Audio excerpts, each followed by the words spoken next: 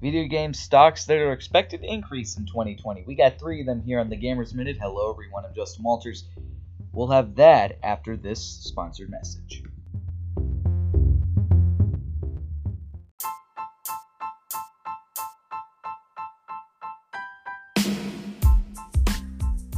You're wanting to know about 3 epic video game stocks that you could buy now?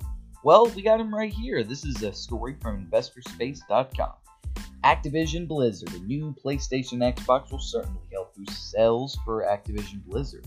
This company is the developer of such popular games as Call of Duty, Hearthstone, and Overwatch. Sorry if I butchered that second one. But those are scheduled for later in the year. What will get investors excited for the remainder of 2020? Activision recently announced a deal with Alphabet, which is Google, that will make YouTube the exclusive streaming provider of ATVI's esports league. Prior to the deal with YouTube, Activision's esports were streamed on Amazon's Twitch. In a related announcement, Activision announced that Google Cloud will become its preferred provider for online gaming.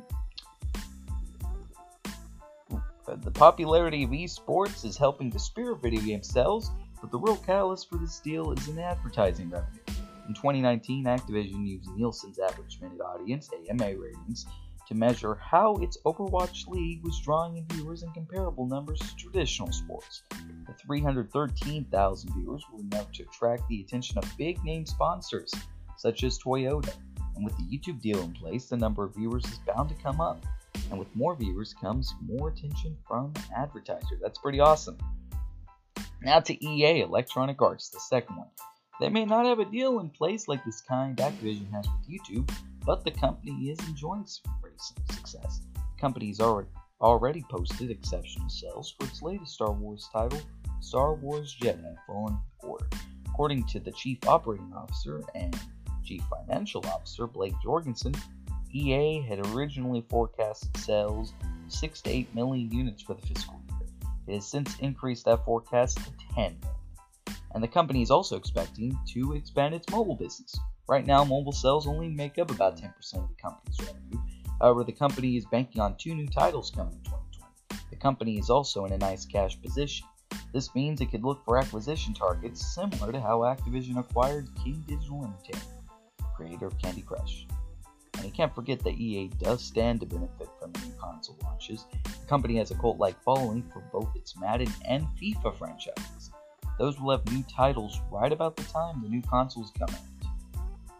The third one, Take-Two Interactive Software. They appear to be a case of good stock getting punished by poor earnings.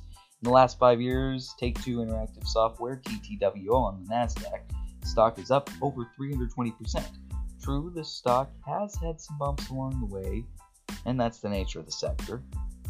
But as this guy looks over the earnings reports, there's nothing that jumps out to him as alarming. The company has 3 wildly successful titles that remain popular. NBA 2K is a staple of this author's teenage son's gaming repertoire, and it also has the Grand Theft Auto and Red Dead franchises. If he is cautious about anything, it's not to underplay the departure of Dan Houser. Houser is the creative vice president from Rockstar Games, which is a subsidiary of Take-Two. Houser created the voice for the Grand Theft Auto series, and he will be leaving the company in March 2020. Storytelling is a key ingredient to a video game success, and will bear watching how Take-Two will handle this departure. And this article was by Chris Marcotte over at InvestorPlace.com. You can check that out if you want to learn more about stocks, business, and stuff like that. But anyway, this has been the Gamers Minute. It's gone for over a minute, but that's just a part of the joke. I'm Justin Walters. Have a great day.